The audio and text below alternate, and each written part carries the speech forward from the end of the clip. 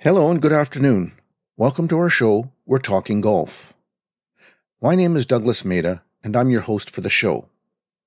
Now, today's show is going to be a little bit different. Our guest is a professional player who's entering her rookie year on the Ladies European Tour.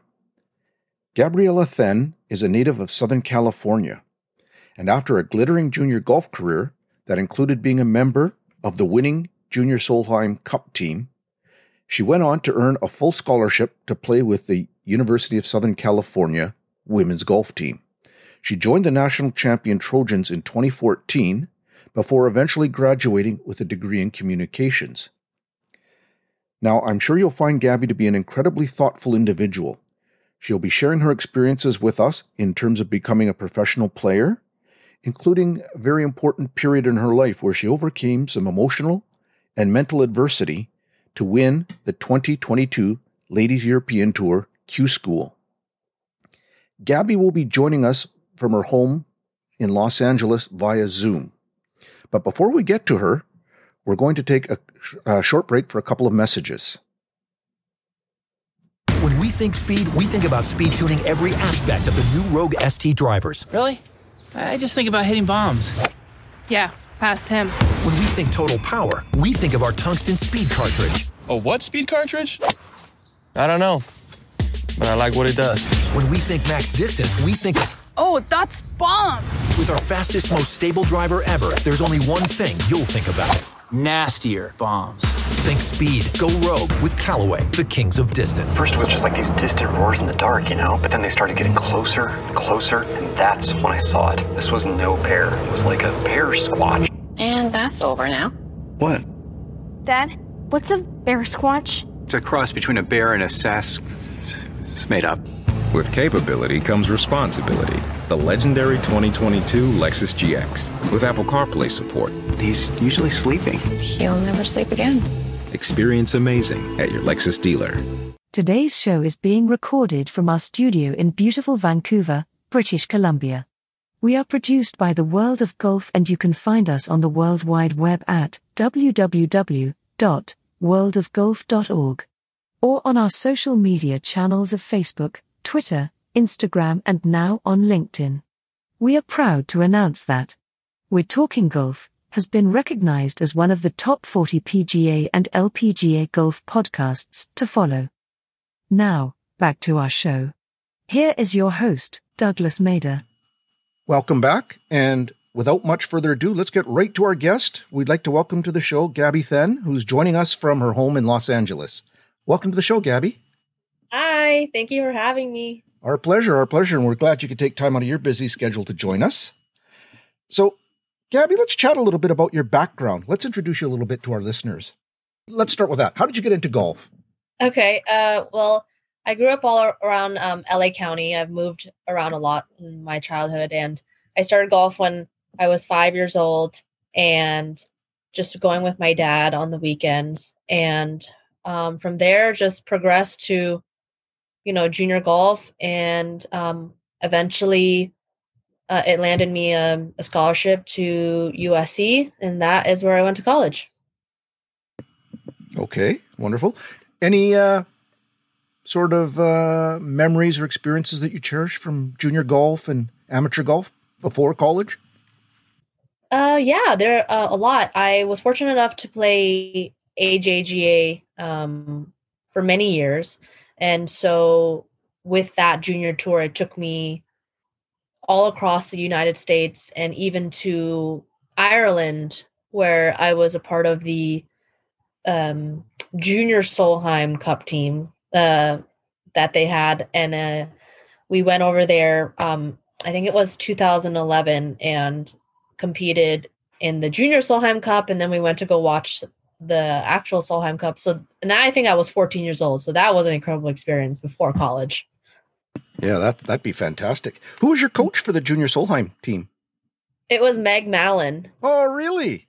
Oh, yeah. Wow. Well, you got firsthand LPGA experience coach right there for you. And oh, yeah. She's the best. Excellent. And how did the team make out? We won. So there we go. We had a lot of we had a lot of U.S. supporters actually over there, and it was incredible to see new type of golf course. We were playing somewhere outside of Dublin, if I remember correctly, and it was pouring rain. It was windy. It was just the really bad weather, but we still, came out on top, and it was one of the best experiences of my life. Oh, that's fantastic. You really got to cherish those kind of events for sure. Oh, yeah. I would love to play in the Solheim Cup, real Solheim Cup in the future. Well, there you go. That's you got to have your goals and targets to work for, right? Gabby, is there any players off the European team that have advanced on and are playing professionally now? Yeah, I think there is at least 3, 4, 5 players from that team that are now pro. I'm pretty sure Leona and Lisa McGuire were on that team as well, competing that year, because we're all around the same age, around mid-20s. And yeah, so we were all under 18 at that time. Oh, wonderful. What about on your team? Any others? On my team, I'm pretty sure it's about 90% of the team that's professional to this day, like Allison Lee, Emma Talley, Stackhouse, Lindsay Weaver, so many. Oh, wonderful. Yeah. Great little lineup of players there. Great team. Yeah.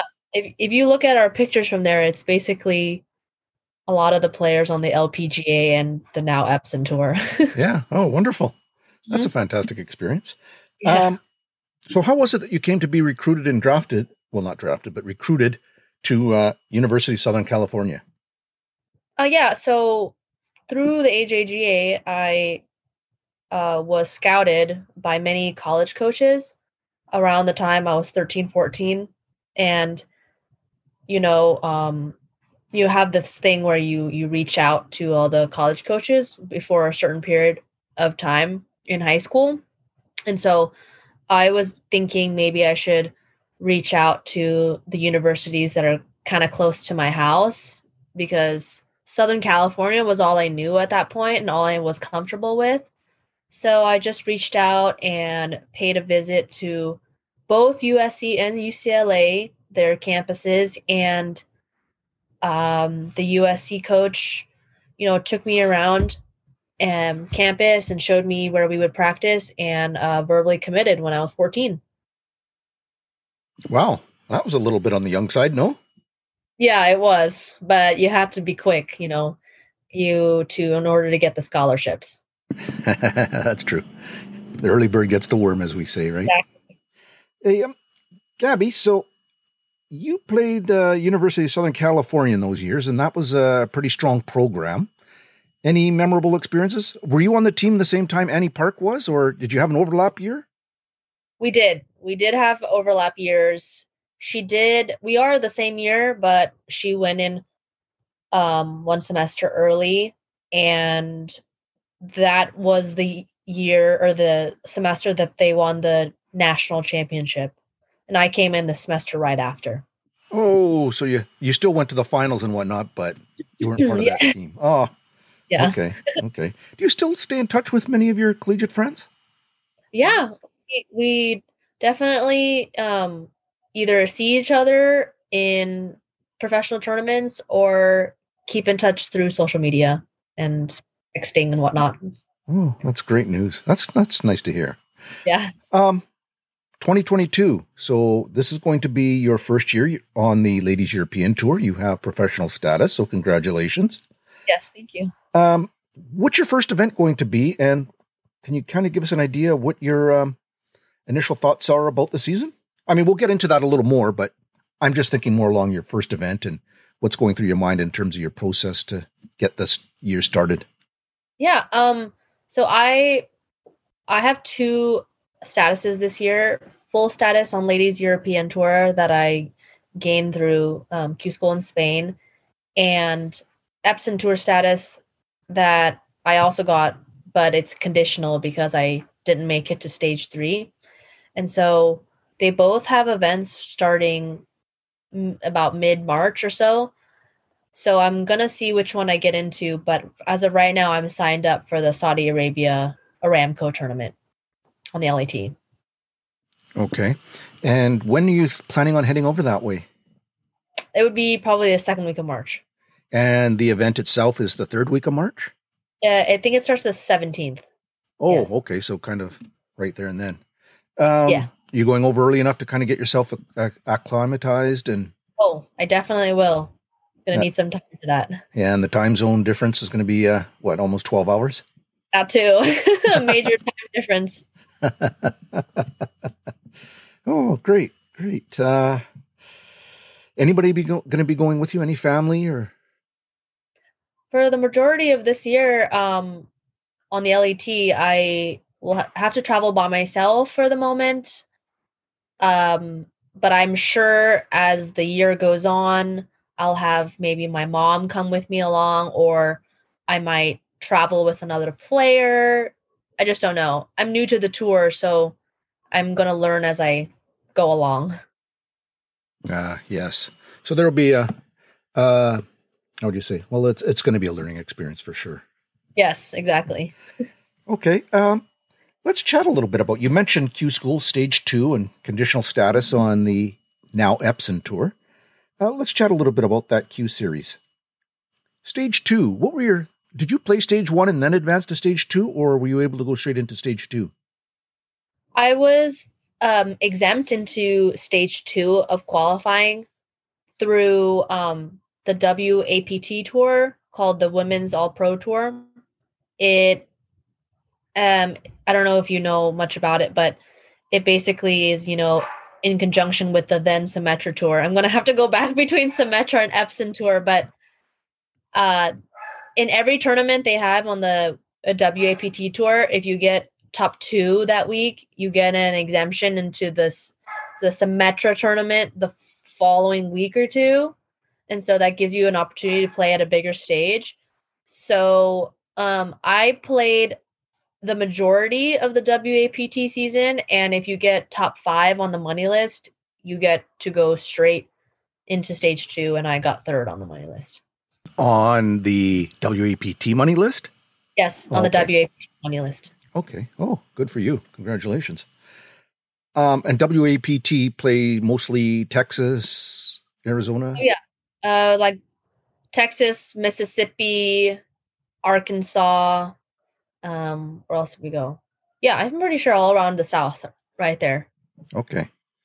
So the Cactus in Arizona is a little different, and then you got the Florida little swing there as well. That's different as well. Yes. Okay. What was going through your mind? So you're in Stage 2. You're competing to get to Stage 3. I'm making the assumption that was your primary goal, was to get through to Stage 3 and compete for an LPGA card and, or worst case scenario, having Epson Tour status.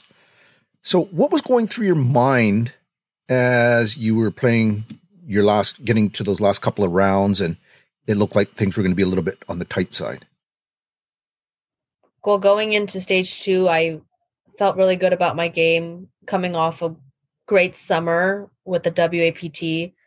I knew my game was in the right place, and I was fully ready for the Stage 2 competition. And as I'm in the tournament, my mind, started racing. I definitely got nervous, anxious throughout the whole, in the couple days leading into the event. I could feel like the anxiety rising.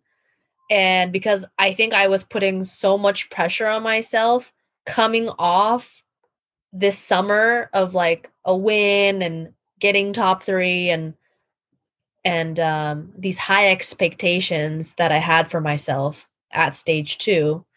And so that, but at the same time, confident about my game. I don't know. I was just like in a really interesting space in my mind. And so I really think it just came down to putting a lot of pressure on myself and overthinking things and not just playing my game plan. But I did, keep fighting till the very end and brought it back with a good round on the last day. Well, how much of that nervousness would you attribute to the fact that you took some time off and decided to come back to golf? Was there a little bit of mental rust in addition to some of the physical rust? I don't think there was mental rust or physical rust because, the entire summer I had traveled for 10, 11 weeks for tournaments, and it was only, I don't know, like 1 or 2 months in between that and then the start of stage 2. So it wasn't really that. I was practicing that whole time and really training hard in all aspects of my game. And I think it came down to being there in Florida and just putting too much pressure on what I needed to achieve and thinking to myself, top 45, because that is what moved on. So yeah, I think I was ready, I just didn't perform. Okay. Now, when you talk a little bit about putting too much pressure on yourself and whatnot, I mean, one of our recent sessions, we had Dr. Jim Aframo, who's a renowned mental performance coach. He's worked with the San Francisco Giants and some teams like that, University of Arizona, and a whole bunch of different teams. One of the things he was talking to us about was being able to stay in the moment and how to prepare yourself mentally. Can you share with us kind of what your thought process was, and at what point did you start to notice that your mind was getting ahead of yourself a little bit and anything like that? Or yeah, I think I noticed that I started getting ahead of myself and overthinking and having a million thoughts in my head when I was hitting certain shots off or putting my ball in a position that was, in my mind, just super, super bad. And just if little things were going wrong, which, I know that I should just accept it and keep moving on and keep going on with my game plan. But at the time, it was amplified in my head, the mistakes that I was making. So that led me to overthinking and scrambling somehow to save what I was doing wrong, which in turn made me do even worse. So, yeah. So if I'm understanding you, what you're saying a little bit here is that mentally you're thinking you were in a worse position than you really were. Then you're trying to make it all up in the next shot and then it just kind of snowballs from there kind of thinking. Exactly. Okay. Exactly. Okay.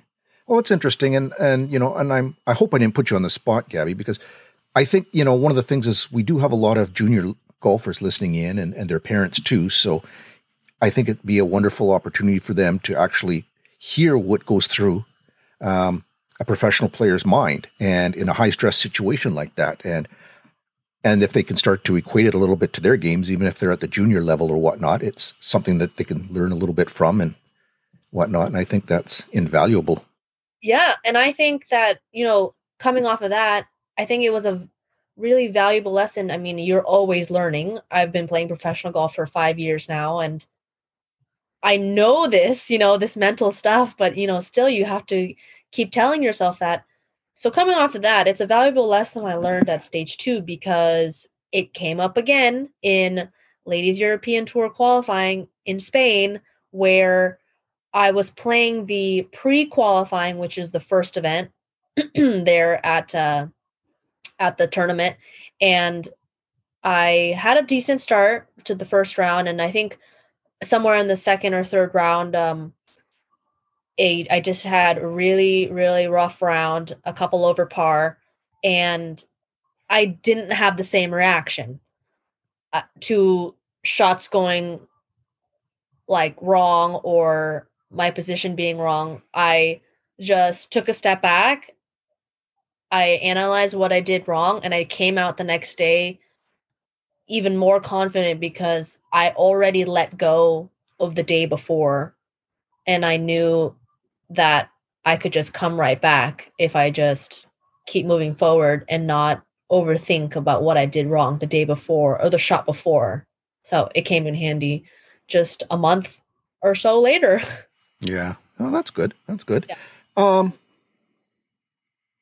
When you talk about I know I'm kind of getting off string a little bit here, but I find this fascinating, and I appreciate you participating in this little chat about mental preparation and the mental aspects of golf, Gabby. Part of your pre-shot routine, what kind of goes through your mind, and how could you describe your pre-shot routine for us and maybe what you're thinking about and focusing on? Yeah. So, I mean, let's just start right at the tee box. If I'm hitting the driver here, and how I want to be placed in the fairway, I basically just rehearse my swing and how I picture the ball. Like I just pick like a target out there and picture the start and picture the end result. And that is the only thing going through my mind the entire way. Rehearsing that, where I want to start, where I want to end up, where I want to start, where I want to end up. And that is all I'm thinking about until I hit the ball. Okay. Interesting. Thanks for that. I appreciate that. So after stage 2 Q series, I should say, you come off, you finished your last round. At what point did you learn that you didn't make the top 45 to advance? And what was your reaction to that? Well, coming into the final round, I knew that I had to shoot a crazy low number, like 7, 8 under in order to even try to get there. So in my mind, I just said, we just have to go all out today and do the very best I can. And, I did put together a good round. I think I shot 3 under par. And so I think I already knew that I didn't make it, just by knowing what I had to start with. And I felt really defeated. I felt like, well, now what am I going to do? I guess I'm going to have to start over and play the Epson Tour again or something like that. I didn't know what my next step was, so I felt really defeated. Did that feeling stay with you for a while? I kind of had to brush it off rather quickly because I had a tournament the very next day. I think the very next day or 2 days after that, in St. Augustine, Florida. It was an event that was ran by the WAPT, and I headed straight there, I think the night of the final round, and I had to go straight into the next competition mode. So I let go of it really quickly. That's what you have to do in golf. You have to let go of it really quick. Nothing is more important than being in the present, isn't it? Exactly. Hey, Gabby, so what, at this point in time, or when you went into stage 2, did you have any thoughts or inklings about the Ladies European Tours being an option for you, or was everything just focused on trying to be the top 45 and LPGA Q Series? My whole focus was LPGA Q School and making it to stage 3 and beyond. That's all I was thinking about. That's all I knew about. That's all I wanted to do. And so the conversations about LETQ School happened, right after that finished, right after LPGA finished, and signed up shortly after. When you say the LPGA finished, do you mean stage 2, or did you mean? Stage 2, yes, okay. Stage 2. So after your WAPT event, you started focusing on the LETQ series as being an option for you? Yes, that's right. Okay. And how many days later did you actually pull the trigger and say, nope, I'm going to do this? I think that's a good option. I'm pretty sure I signed up like right in the middle of the tournament, I think. I was at the WAPT event in Florida, and halfway through the event, because I think it was a 2-week stretch, I signed up. Me and my friend that I was traveling with, we both decided to do let's do this. Let's go to Spain and let's try qualifying for LETQ School. Excellent. Was that kind of, that kind of did it kind of mean that by the time you arrived in Spain that you were kind of playing with the house money kind of thing? Like, what have I got to lose? Nothing? Yeah. And you just relax and go into it and play? Yeah.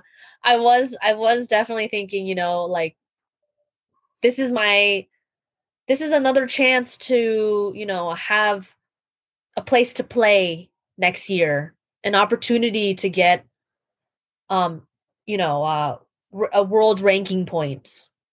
That's the whole goal, right? At the end, we're all gaining that in all these tournaments. So it was just another avenue that I've never explored in the past. And so, yeah, I think we just went in all out. Wonderful story. Wonderful experience. I'm sure. I'm happy for you. Well, we were following it too. And, your name's been familiar to us here at the World of Golf because, we've been in this a long time and seeing you on the collegiate boards, with Annie and some of the others. And so we always scour the Q series and the Q school stages and see who's coming through and whatnot. So that was wonderful. And it was great to see you advance in Spain there. But let me ask you this. When you went to Spain, you had mentioned that you had to do a qualifying round first. Was it kind of like a Monday qualifier, a one single round event, and only the certain number of players make it through, or did you play a couple of rounds? For the LHEQ school, it was a two-part series for me because I have no status to begin with. There's a pre-qualifying. It's held at the same golf course, and it was 4 rounds. And something like, I'm sorry, I can't remember, but top 60 or something like that made it to the final qualifying event. So I arrived in Spain a couple days early to play the practice round. I played the 4 rounds in the pre-qualifying, and then there was a 2-day break, and then the final qualifying tournament began, which was 5 days long. Wow. So I was in Spain for a while. Your mind must have been mush by the time it was all over. It was a long time. I basically spent almost all of December in Spain. I left LAX on December 1st, and I arrived back home on December 22nd. Well, I was going to say, as long as that was, there are a heck of a lot worse places to be in December than Spain. That's so true. I know. It was beautiful there. Yeah. I can only imagine Spain in December, and it's somewhere, a little bit different than Southern California or Florida. Right. So, right. Looking back on Q School Stage 2 for the Ladies European Tour, did you, going into it, did you set yourself the goal of trying to be the top player? Or was that something that kind of evolved and by the last day you said, I'm going for this?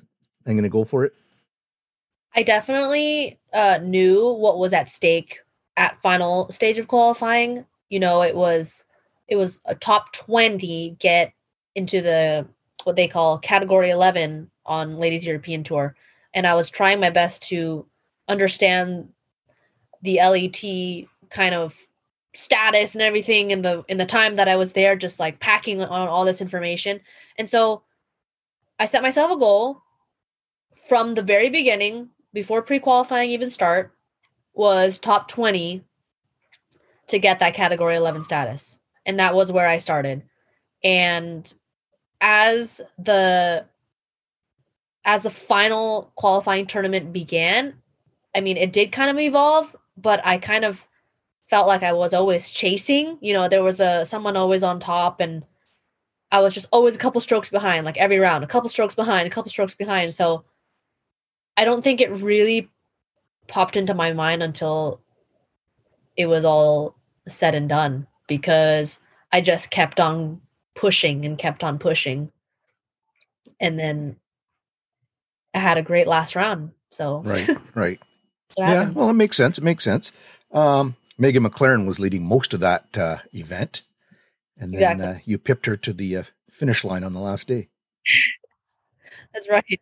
Yeah, she was playing well the whole tournament. And so, yeah, that's what I mean. I was always a couple strokes behind. So, well, congratulations. Great for you.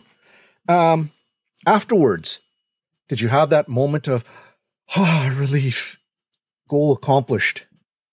Yeah, I had such a sigh of relief, just and such like a joy that all this time that I spent away from home overseas, in Spain, like it all came to life at the very end with this wonderful finish. And I have this new opportunity in 2022 that I couldn't even fathom at that time.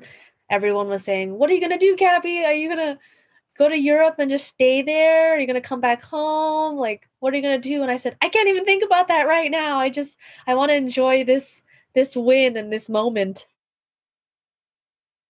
Well, that makes sense, and savor it. I think there's enough disappointment in golf that it's important to savor the good moments and the victories. And that's definitely a good victory to celebrate and remember and whatnot, and gives you some fuel and energy and enthusiasm for going forward. Mm-hmm. Yeah. Exactly. Well, congratulations. When we come back, Gabby, we've got to take a little break for a message from our sponsors. And then when we come back, I'd like to get into the actual nuts and bolts of what your 2022 Ladies European Tour season is going to look like.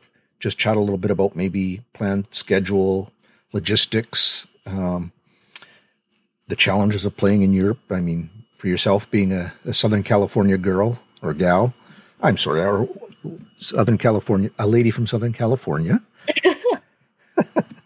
and playing in a whole new part of the world. So we'll get to that when we come back. Okay. Imagine a feeling you never felt.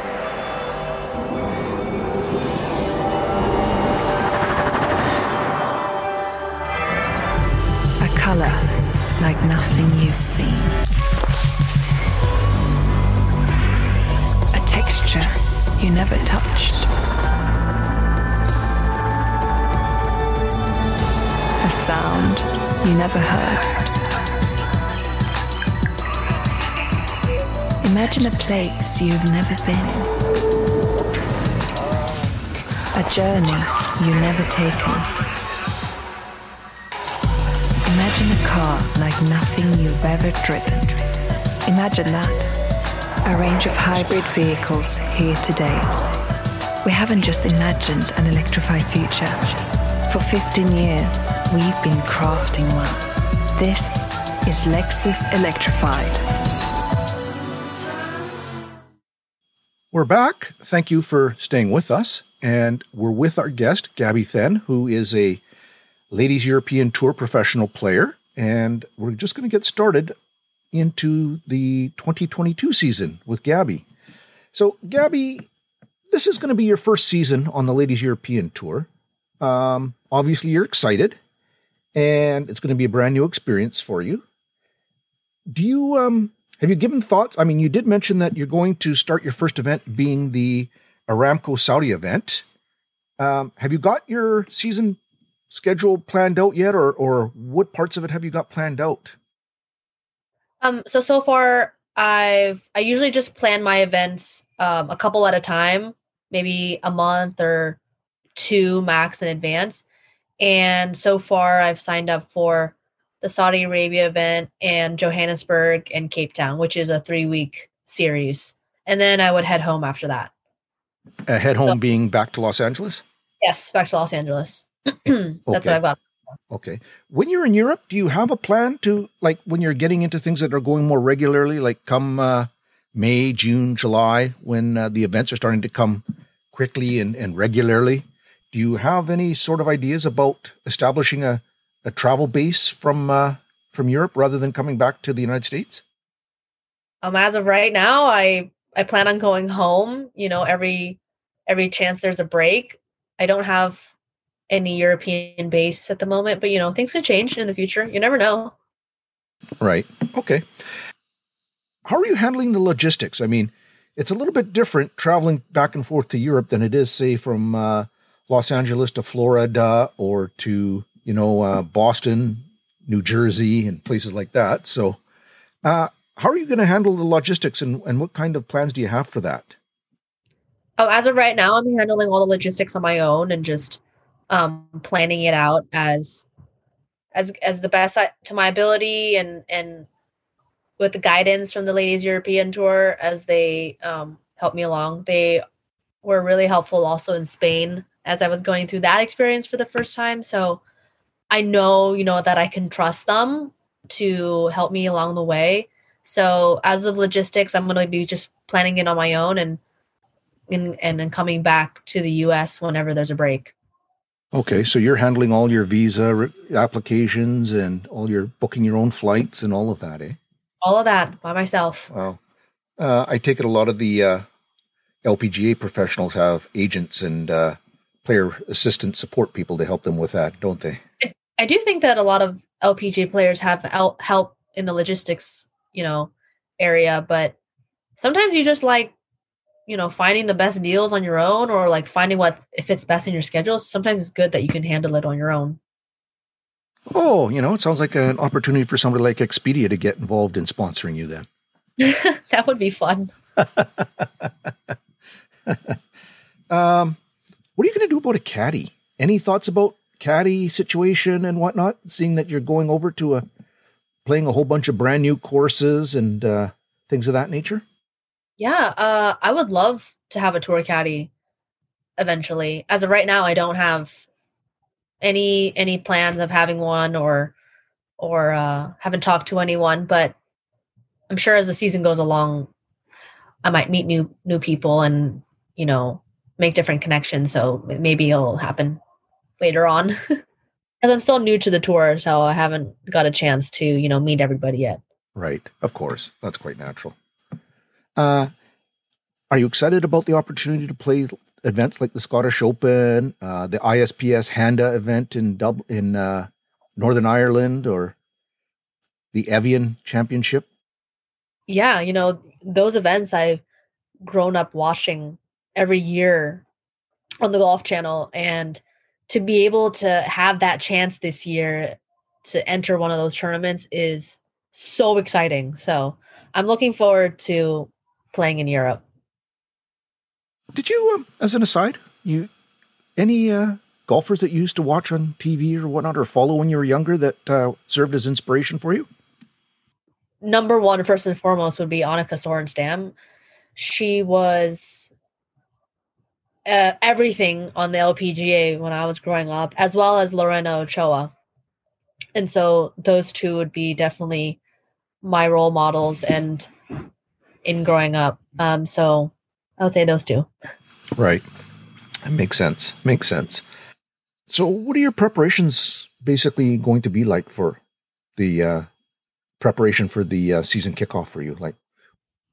Okay, well, I don't know if you knew this, but I just recovered from COVID. So I'm still, getting back into it. But usually a normal day of practice I usually like to start out training in the morning, like in the gym. So I like to get that done first thing in the morning and then head straight to the golf course and, work on whatever I was planning to that day, like a more amount of pitching or chipping or putting drills or whatnot, and then put it into practice on the golf course later, maybe 9, maybe 18. Play a game with some people at the course to get that competitive edge, and that's about it. That's wraps my day. That is basically what happens in a normal golf training day. Right. Do you have much of a team that you're able to work with, like golf swing coach, golf coach, mental coaches, trainers, people like that? I do have my swing coach, but he's in Scottsdale, so I don't see him that often, but I just communicate through text, FaceTime, and sending swing videos. I see him as much as I possibly can. Other than that, I think it's just me using what my past knowledge to try to keep my swing intact and use it by feel. And it's been working okay so far. And what about things like fitness programming and trainers and things of that nature? Do Do you just see a trainer every so often, or do you have a trainer that you work with on a regular basis? Yeah. So, I mean, I work out a lot by myself, like using Orange Theory Fitness and home workout videos and whatnot. But I do use like PTs and trainers a couple times a week. And for mental coach, I don't really have one, but I like, listening, or I used to read some like golf mental books, and I see inspirational stuff on YouTube and whatnot. But other than that, I just work on that personally. On how I can and learn from players and like player interviews, watching the PGA, the LPGA, kind of like what goes on in their mind, learning from the greatest players. I think that's also a big part of the mental. Yes, of course. Of course. What about nutrition? Oh, nutrition. I'm really into that actually, like on my own. I've always been like interested in what is the best way to fuel your body and on the golf course and off the golf course. So on that, I definitely do that all on my own, watching YouTube videos. And actually one of my best friends is a dietitian. So I've gotten a lot of notes from her and just really, really learned the best way to recover and fuel your body while on the golf course. So, yeah. Okay, wonderful. So you've got this year coming up. The Ladies European Tour starts, well, it's already started, but I mean, it really starts to hit its stride in May, June, July, August. And their season carries on through to, I believe, late October, November. Yes. That's a lot of golf, and it's going to be a lot of travel and logistics and whatnot. I mean, do you have an idea of what it might cost a professional player to play a full year of golf like that? Yeah, so that was one of the big things that I was worried about going into the season, like seeing where this schedule is taking me, basically a new country every week. And so, it costs anywhere from like $50,000, $60,000, $70,000 to compete all season long. And that's the expenses that we're going to have to incur no matter what. Yeah, that's a lot. And sponsorship, or how are you deferring your costs? I mean, obviously, being a rookie on the Ladies European Tour, you're not going to have a whole lot of financial resources and a whole lot of sponsorship. What's going on for you on that front? Well, for sponsorships, for clubs, Callaway and I do have like a deal where they provide me with equipment, and Titleist, FootJoy do provide me with golf balls and shoes as well. And apparel, Cutter and Buck has been providing me with that. So that is all set there. And then for this other sponsorships from back home, I do have Dave's Hot Chicken, which is a like hot chicken, fast casual brand that was based in, started in Hollywood. And so they're one of my supporters. Another one is a company near my house as well called Connect Resources, staffing company. And also I'm working with a new sunglasses company called Gooder. I don't know if you've heard of them, but they have like a golf section that's growing recently. So I'm going to help the PR for them as well. So that's another company that's helping me out. Sounds like you got a good base to start with, at least. Hopefully it can grow from there then. Yeah.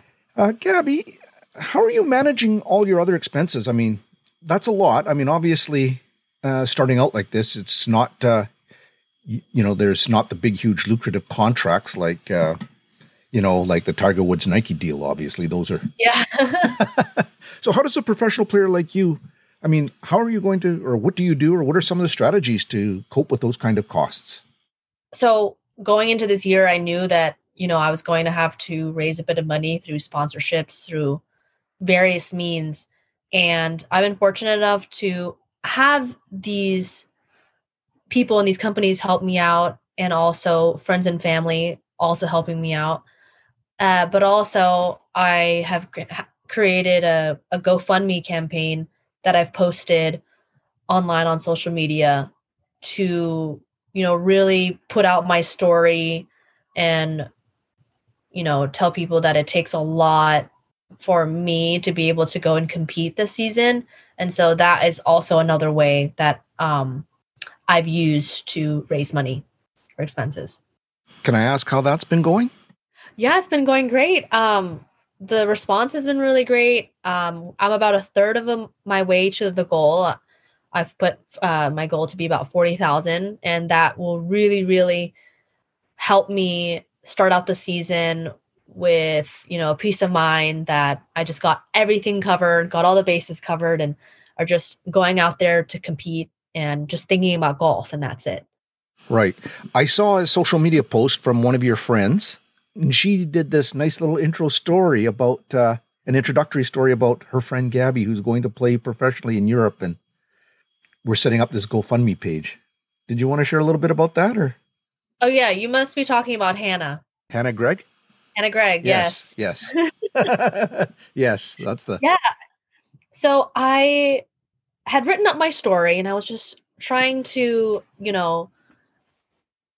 put it out there on social media as best I can. And the very first day I put it out there, she, saw, I think, my Instagram story, and she put out a tweet that I had won LETQ school, and that didn't automatically mean that I was set for funding for the next year just because I had won that. Like, the correlation people think seems to exist, because maybe it does for the men's side and these deals pop up for them, but it's not the same on the women's side. And so just because you win a tournament like that does not automatically mean that you get funding. And so as I am preparing and estimating for the 2022 season, I'm seeing the estimated budget just skyrocket because of it being in Europe, of course, and not just Europe. You're going to Saudi Arabia, you're going to South Africa, you're going to Australia, and then I'm coming back home and then coming back out. And it's, something that I've never done before. And so it's going to be a double, triple, maybe even quadruple what I would have done on Epson Tour, And so that's why I had to use another method in order to raise awareness of my story. And so this GoFundMe campaign has been wonderful, and a lot of great people have reached out to me and has helped me with my campaign. Well, yeah, that's good news. You mentioned about the travel, and it just dawned on me when you compared it to the Epson Tour. One trip for you, say from Los Angeles to Saudi Arabia to South Africa and back again, that one trip is probably more miles traveled than you will do on the entire year at the Epson Tour, because everything is nice and compact. That's right. It is that's one giant trip right there, just from LA to Saudi Arabia to South Africa and back. Yeah. Oh, yeah. Well, there's also the wonderful opportunities that do go with it, that do make it a life experience and something to cherish and remember for the rest of your life, regardless. So. Exactly. I'm looking forward to it. So how can people assist if they, listeners or anybody reading the story that we're going to be following up with as well, if they want to assist and say, I want to help Gabby? Is there set denominations that people can have to donate, or can they basically choose whatever, they can afford? Or how would something like that go, Gabby? Well, as of right now, I have posted my GoFundMe campaign in my Instagram bio. That's where I've left it. And so I've referred all my, friends and family and followers and whatnot, that is where I've put it up. And it's just, you look up my username at Gabby Then with 3 N's, THENNN. And it'll be right there. And there is no set denomination. No donation is too small. Even if you just would like to share the link on maybe an Instagram story or a tweet or whatnot, I really would appreciate that. Even just sharing the story that I've posted on there will really help a lot. So there is no set thing. It's just anything helps. So we can get the link off your Instagram bio, and we'll share that with our readers as well. Gabby, a couple of minutes still, I'd like to maybe chat with you about your Q School experience, if you don't mind. we've kind of talked around it a little bit, but we've never really discussed it. And that is, you had been playing up until, was it 2019? Yes. And I presume you were playing mostly on some of the minor tours? From 2017 to 2019, I was fully on Symmetra Tour. Okay. Yes. My apologies. I didn't quite get okay. that. And then, so what happened after 2019 that you wound up taking a couple of years off? Yeah, well, the reason I stopped playing, I had, in 2019, I went to LPGAQ school, stage 1, and I missed moving on to stage 2 by 1 stroke. I bogeyed the last hole, and it just absolutely crushed me. I said to myself, where do I go from here? I have been planning my entire year around Q school, and now I didn't make it stage 1. And so at that point, I had already been contemplating, should I continue playing professional golf? And then I missed moving on to stage 2 by 1 stroke. So it was just an added thing. And then a couple months later, COVID happened. And so the lockdown gave me an opportunity to step back in a mandatory way, I guess. And just like all the golf courses closed, just like nothing, no golf. And it took me a while to get to the point where I said, you know what, I think I'm good enough. I think I'm going to try one more time. And so in 2021, in the beginning, I started playing on mini tours again, like Cactus Tour. And then I got into the Women's All Pro Tour. And then I just kept playing with there. I just thought I'm going to go in all in this year and see where it takes me. And when you say all in, what do you mean by that? Like at that point, I didn't have that many sponsors, and I basically took my savings account and just used almost all of it to just play professional golf and put myself in these opportunities to raise my ranking in any shape or form, because I was basically starting over. So when you say all in, it's literally like playing Texas Hold'em poker. You've got your cards, you're going all in to see what comes down the river, eh? That's exactly what happened. Okay. So obviously you succeeded somewhat as a result of having done that. Do you feel a sense of satisfaction and a little bit of pride for having made a gutsy call like that and seeing that your hard work and determination pay off? Yeah, I think it really, really gave me it justified my decision, and it allowed me to, really instill in my mind that, I can do this. I'm a competitor. I should be out there. I should be raising my world ranking, every chance I get. And so that was just like a stepping stone that I needed to go through in order to, keep fully progressing through Q school and through now LAT. It's heartwarming, but it's also inspiring. Had that strong self-belief and you made it happen. Yeah. Well, I think I didn't have that self-belief, going into 2019. So I think it took that entire time from the end of 2019 to the beginning of 2021 to really build up that self-belief, because that's so much of professional golf, is you truly believing that you have the skill to go out there and compete, and that you are like a strong competitor. And so I didn't fully believe in myself, and I was doubting myself, and I didn't understand or know even why I was playing golf anymore. And so that's why I basically stopped for a while and then fell back in love with the game and why I play golf. Was there a sort of any one moment where you had that rekindling of your love and passion for the game? I don't think it was any singular moment. I just think it was, me being honest to myself and saying, do I really want to keep playing golf, or do you want to pursue another career? Do you want to go in a different direction altogether? And the thought of me not going to practice every day or not having the opportunity to play these golf tournaments, it scared me. No, there's something inside that said, this is just not the move to quit golf. Yeah. Oh, good. A very inspiring story and experience. And thank you for sharing that with us. And let me use that as a bit of a segue. Looking back on your experiences and whatnot, what advice would you give to other aspiring players, Gabby? Whether they be junior players or collegiate players, aspiring to become professionals or... Yeah, definitely. I think to any of the junior players or collegiate players that want to go pro, I think before you make that decision, I just take a moment to really understand what it's like to dedicate your entire life to the sport. Like, everything is fully towards your improvement in this game and the mental focus that it takes, the mental energy that it takes, and, really understand why you want to dedicate your life to the sport. Because if you really don't love it, there's not going to be major, progress in the way, because you're just doing it just to do it, not because you truly are passionate about the game. So that would be my advice.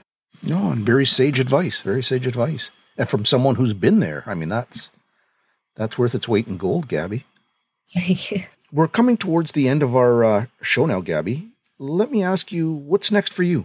As of right now, I am just training every day. I'm trying to get my, strength back to normal after this COVID thing.